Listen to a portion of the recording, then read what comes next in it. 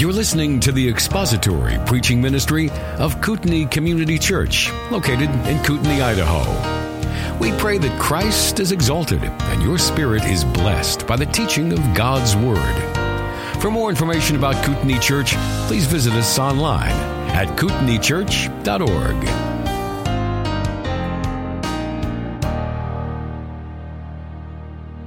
Well, the American military commanders traditionally have followed a standard procedure for planning their operations, which has proved pretty effective over many years. The operation orders have 5 paragraphs, the most important of which are the first 2, the situation and the mission. All successful battles are carried out with the proper understanding of the situation and the grasp of the correct mission for the unit to perform. It would have been important in our current text for King Saul to have evaluated the situation and the mission. Having just been acclaimed king, he now faces 2 grave matters, both of which threatened the nation's existence. The first was Israel's internal division. The tribes of Israel were physically divided, some in the north and some in the south, with most of the nation west of the River Jordan, but some tribes were on the east bank. Even worse, the tribes were morally and spiritually divided, as is shown in the book of Judges. Saul's home in the land of Benjamin has been the cause of a brief civil war resulting in thousands of Israelite deaths. In Judges 19 through 20, there was There was great opposition to Saul as king by some worthless men. They doubted his leadership and they despised him. We find that at the end of chapter 10, verse 27. So unless Saul could unite the tribes and work out a means of effective coordination with Israel, he had no hope to survive against its enemies. These outside enemies of Israel were the Philistines to the west and the Ammonites to the east. Both of them were fierce and well-armed foes. The twin problems presented situations that Saul faced. His mission then was to first heal the petty grievances that divided the Israelites. And then he had to secure and bring those men together and plan a battle against the Ammonites. Behind Saul, however, it was the Lord that would deliver his people. The words deliver and delivered occur 3 times in this chapter. So let's begin with verse 1. First 3 verses. Now Nahash, the Ammonite, came up and besieged Jabesh Gilead. And all the men of Jabesh said to Nahash, "Make a covenant with us, and we will serve you." But Nahash, the Ammonite, said to them, "I will make it with you on this condition, that I will gouge out your right eye of every one of you. Thus I will make it a reproach on all Israel." The elders of Jabesh said to him, "Let us alone for 7 years, that we may send messengers throughout the territory of Israel." Let us alone for 7 days, that we may send messengers throughout the territory of Israel. Then, if there is no one to deliver us, we will come out to you. Then the messengers came to Gibeah of Saul and spoke these words in the hearing of the people. And all the people lifted up their voices and wept. So as we begin this, we see the Amorites. They were the descendants of Lot. They were actually born from the youngest, out of the youngest daughter's lineage, and they were born out of incest. The daughters having a relationship with their dad, their father Lot. They got him drunk, had the relationship, and out of that we have Moab, which to this day are the Moabites, and then the younger was Ben-Ammi. He is the father of the sons of Ammon to this day, both of which their tribes were enemies of Israel. In Genesis 19, we note that Lot was weak and sometimes sinful and immoral. He believed and trusted in Jehovah, as did Abraham by faith. That is why we find in 2 Peter 2:7 this text. And if he rescued righteous Lot, oppressed by sensual conduct of unprincipled men, for by what he saw and heard that righteous man while living among them. So, as we think of Lot, this was a weakness and a sinful time for him. And yet, he was saved in the same manner as was Abraham, by faith. So as we continue, Moab and their kingdoms, as I mentioned, were long-standing enemies of Israel. So as we begin, we find Nahash, the king of the Ammonites. After besieging Jabesh Gilead, he plotted against the people. The intent of this king, who was very wicked, was to shame the Israelites by threatening them and trying to devise a diabolical scheme which would demand the people of Jabesh to gouge out their right eye. This was a practice actually in the Near East by the pagan nations. When they conquered somebody, they often would mutilate them in some form. The name Nahash means snake, very appropriate for this man. The men of Jabesh offered to make a treaty with him. The terms of the treaty were actually generous. They offered to become the servants of Nahash. Nahash didn't want to negotiate. He didn't want anything to do with that.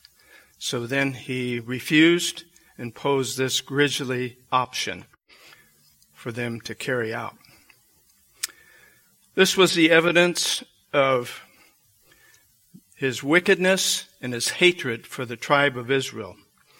But as we think about the request of the people of Jabesh, they did this in verse 4.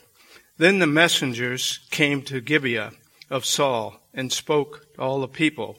So they asked for several days, a week, that they would try to gain help from Israel. And of course, Nahash was so arrogant and so wicked, he didn't think there would be any help for these people. But the sad thing, and illustrates to us, was the condition of these men. They didn't know that there was a king appointed over Israel, King Saul, and they didn't realize that there was a judge, Samuel, that they could summon for help. They didn't know this, and these were the elders of Jabesh. So we see that this time and period, the Israelites were in bad place. Many of them were still idolaters. Many of them did not practice or even attempt to obey the law of God. In fact, they hated it. They hated to be under this burden rather than serving the true King of Israel, Jehovah God. Even after the election by Lot at Mizpah, Saul didn't begin his formal reign as king Instead, he returned to his father's house in Gibeah and to his former occupation in the agricultural ranch that he had. So we read in verse 5, "Now behold, Saul was coming from the field behind the oxen, and he said, 'What is the matter with the people, that they weep?' So they related to him the words of the men of Jabesh. Then the Spirit of God came upon Saul mightily when he heard the words, and he became very angry." So we see here Saul, he's carrying out the work of agriculture, and he's coming back from the field behind 2 oxen. He hasn't yet started his reign. Now, most commentators agree that the reason for him not starting his reign over Israel was because the monarchy was entirely a new form of governing over Israel. He was waiting for the proper time. He didn't want to start his reign and start taking over the country of Israel and the people of Israel to rule over them until the right moment. And now is the time. Israel, God's people, God's chosen people, are being threatened by an enemy tribe. So Saul now has to take the reign and form an army of the Israelites. They're divided. They're not in any way coming together. And this is one of Saul's major problems. What does he do? Verse 7. "He took a yoke of oxen and cut them in pieces and sent them throughout the territory of Israel by the hand of his messengers, saying, 'Whoever does not come out after Saul and after Samuel, so shall it be done to his oxen.' Then the dread of the Lord fell upon the people, and they came out as one man." So as Saul did this, he's taken 2 oxen, he's cut them up and sent pieces throughout Israel. Then, with the threat, if they don't come to him as one, and when he was summoned them, he would do the same to their oxen. Well, that was actually a pretty moderate threat to the people of Israel, because the threat was this. The oxen were quite expensive and quite valuable in the agricultural area of Israel. So they depended upon their oxen for their livelihood. So the threat was, if they didn't respond to his call, he would destroy their oxen. So they came. They responded as one man. Verse 8, "He numbered them in Bezek, and some of Israel were 300,000, and the men of Judah 30,000.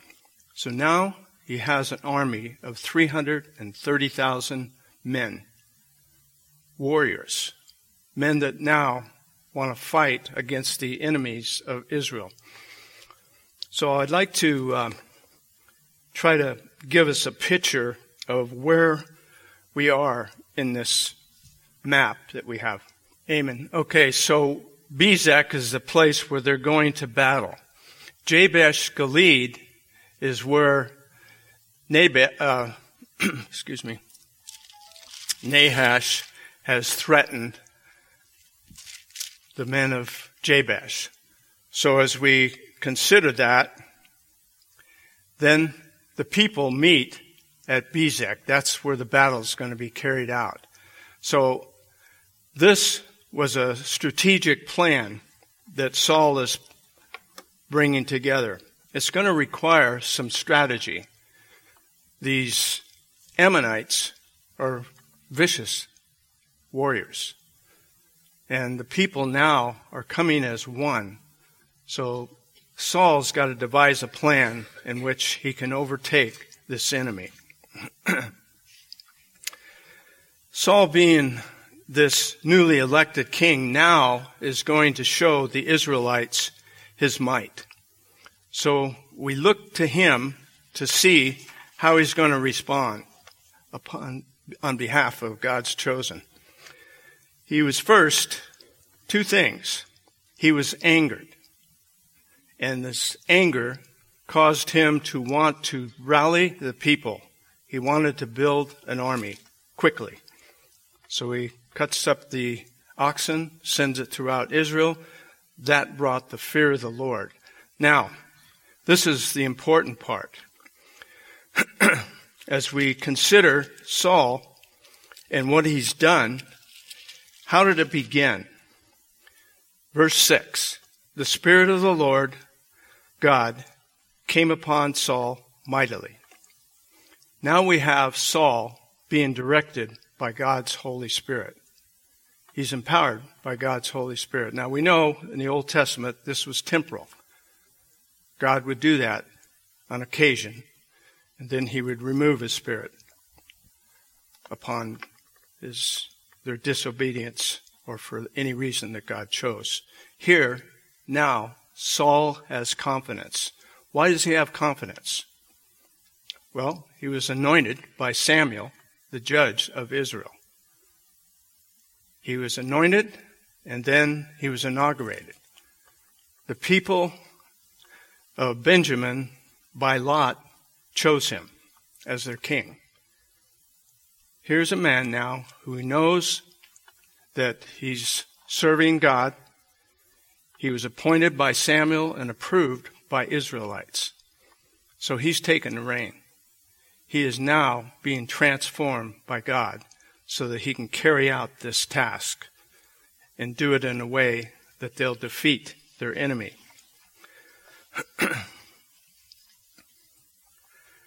Now, this cutting up of the oxen and sending them throughout Israel, there was an occasion back in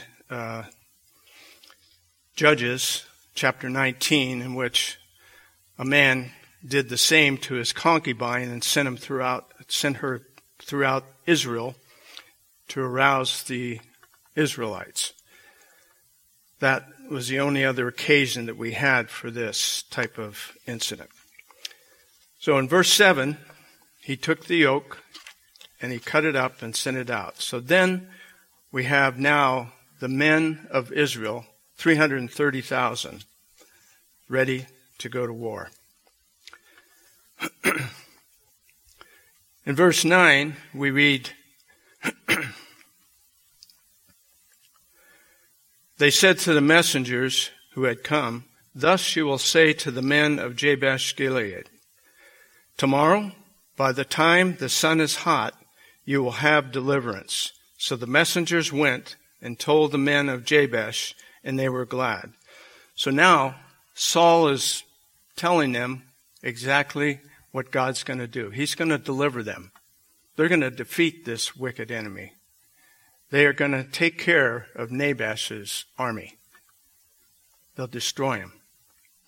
He was confident and even told them the timing that they would be delivered. But he's using the word delivered. So as we think of this, God has empowered him to take on this awesome task and to carry it out on behalf of the Israelites. Verses 9 through 11. They said to the messengers who had come, thus you'll say to the men of Jabesh Gilead, tomorrow, by the time the sun is hot, you will have deliverance. So the messengers went and told the men of Jabesh, and they were glad. Then in verse 10, then the men of Jabesh said, tomorrow we will come out to you, and you may do with us whatever seems good to you. The next morning, Saul put the people in the 3 companies. Before we go there, notice that now the people of Jabesh have gone to Nahash, and they've assured him, tomorrow we'll come to you. You can do whatever you want to us. So Jabesh, at this point, he was confident that he was going to mutilate these people to disgrace Israel. He had no fear of Israel coming against him. So he lacked any fear at all. So now, as we think of this plan, this is what Saul does to plan this strategic attack. Verse 11. The next morning, Saul put the people in 3 companies, and they came into the midst of the camp at the morning watch and struck down the Ammonites until the heat of the day. Now, the mid-morning watch would be anywhere between 2 a.m. and 6 a.m. So that was very strategic, first of all. The Ammonites would most likely be asleep. They may have guards, but they weren't prepared for battle, and an attack is going to be launched before they're even awake. So that was part of the strategic plan. The second part is that he is going to divide the people in 3 companies. So he's got 330,000 men, warriors, and he divides them into 3 companies. That's a good strategy because they would have been overwhelmed. They could have attacked from different sides and then had an onslaught come to finish the battle. So as we think of his strategy, it was well done to overcome this enemy. Verse 12. Verse 11. The next morning, Saul put the people in 3 companies, and they came in the midst of the camp at the morning watch and struck down the Ammonites until the heat of the day. Those that survived were scattered, so that no 2 men were left together. So this wasn't just a mild victory. He scattered the whole tribe of the Ammonites so that there was not even 2 together. He defeated them. It doesn't give us the count. It doesn't tell us how many survivors there may have been. The point of this text is that God delivered his people from this wicked enemy. And they weren't shamed. God was glorified. As we think of the essence of this promise that tell the people of Jabesh that they'll be delivered by the heat of the day, he was confident, not in himself, but his confidence was in the Lord. The Holy Spirit had come upon him. He carried out this strategy. He planned the attack. He told them beforehand, by the heat of the day, you'll be delivered. And that's exactly what happened. So as we look at this, there's a massive pointing. Everything points to one thing: God's sovereignty. So as we think of God's sovereignty, look at what he did here. He took a man that was basically a farmer. He looks for donkeys, can't find the donkeys. Finds Samuel. He didn't know who Samuel was. Samuel is told by God that this is going to be the one to anoint king over Israel. You're going to appoint him prince over my people. God is the king. He appoints him. Then Saul doesn't do anything for a period of time. He continues in the agricultural world of his farm for his father, waiting for the right time. When the time came, the Lord anointed him. The Spirit of God came upon him in power, and his anger was stirred up. Then he was ready for battle. He carried out this plan, defeated the enemy of Israel, and we'll see that he gives glory to God. Then, verse 12, then the people said to Samuel, who is he that said, shall Saul reign over us? Bring the men that we may put them to death. So do you remember back in chapter 10, the last verse, these worthless men, these were men that didn't follow God. They were followers of Satan. They mocked Saul. They didn't bring him a gift, and they just mocked him. He didn't do anything then, and watch his response now. Verse 13. But Saul said, "Not a man shall be put to death this day, for today the Lord has accomplished deliverance in Israel." Think about the restraint that Saul showed here. He not only didn't want to take revenge, but he recognized that the Lord had delivered Israel. There was no need to carry out this vengeance against these men at this time. He did so to bring glory and honor to God, which it did. Not another man shall be put to death this day. He wanted the focus to be on their deliverer, Jehovah. That's what he wanted. He knew that that's how they were delivered from this enemy, because he couldn't have done it. He knew that. And he knew that Samuel knew that as well. So, as much as we know, most commentators think that Samuel also followed Saul in battle. So, they were together, and all of Israel knew that these were leading them now. This was their judge, and this was their king, now leading them in victory over their enemy. Verse 14. Then Samuel said to the people, "Come and let us go to Gilgal and renew the kingdom there." Now, I'll bring that up again, please. Gilgal was the place where they would, Samuel wanted them to be for this great celebration of the victory that God delivered them. So they would have went from Bezek to Gilgal. And that's where they would celebrate. You can turn it off. Thank you, Peter. Verse 15. So all the people went to Gilgal, and there they made Saul king before the Lord in Gilgal. So you might think, well, he's already king. He just led them in battle. Why would they say they would make him king there? So we have to understand that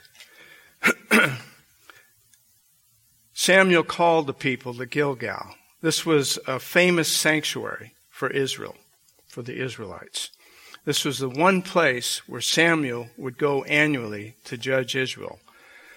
Then he would return to Ramah, where his house was located. So it was not too far, as we saw, from Jabesh Gilead. It was situated in the lower Jordan near Jericho. They could leave the field of battle and go to this sanctuary. In verse 15, so all the people went there to Gilgal and were made Saul king before the Lord at Gilgal. This is not the anointing of Saul. He was already anointed by Samuel back in chapter 9. So we have to see, what does this mean? Why did they appoint him king now? The difference between Saul's election at Mizpah was met with opposition. Not everybody was in full agreement that he should be king. The confirmation at Gilgal is much the same between the first proclamation of a king and then his coronation. This was more of a coronation. Now he was recognized leader of Israel. Why? Because God raised him up and gave victory under this king's leadership. The king as well as Samuel. But they knew it was God. God gets the glory. But now they are affirming him as one group of Israelites. They're all together. They're all recognizing this is the man that God gave us. This is our king. So then he was confirmed by all.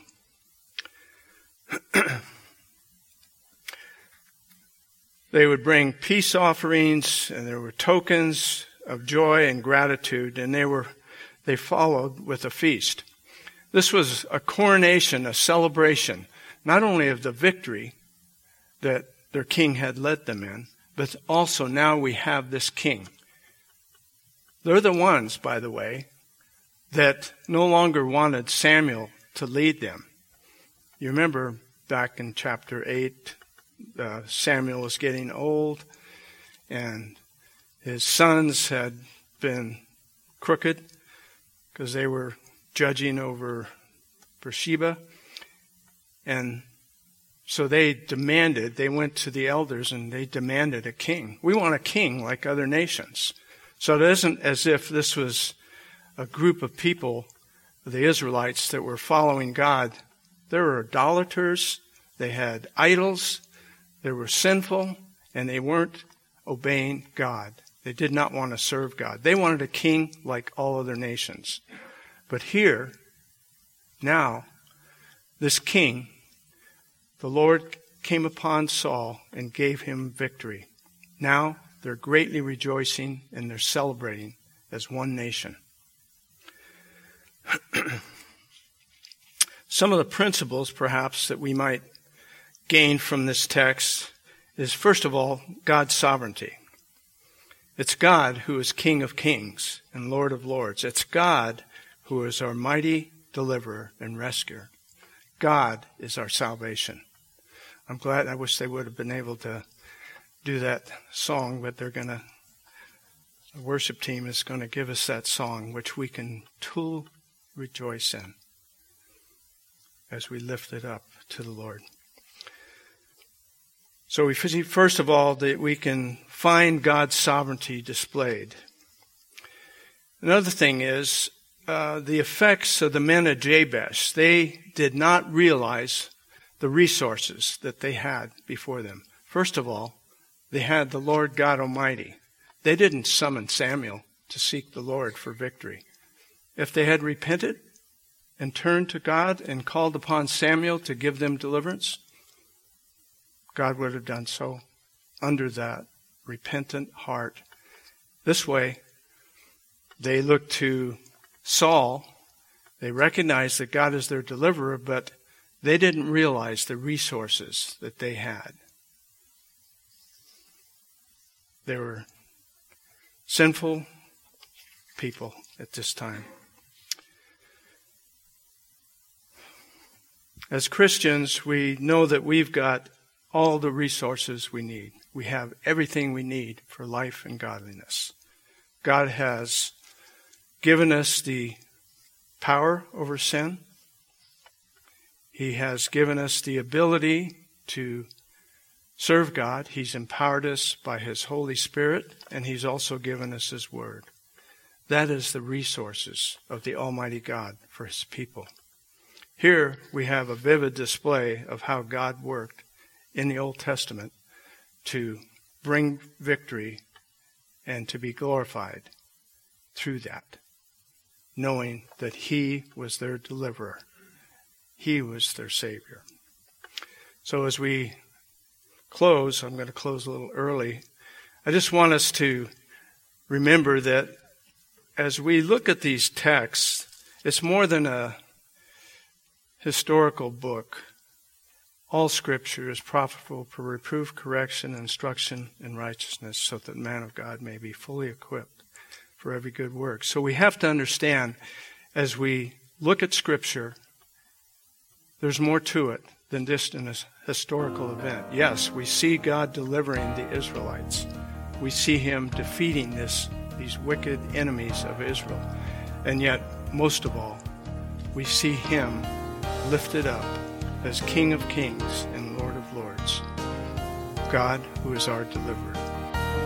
Thank you for listening to the latest podcast from Kootenai Church. If you'd like to learn more about Kootenai Church or to donate to our church ministry, you can do so online by visiting kootenaichurch.org. We hope you enjoyed this podcast and pray you'll join us again next time. Once again, thank you for listening.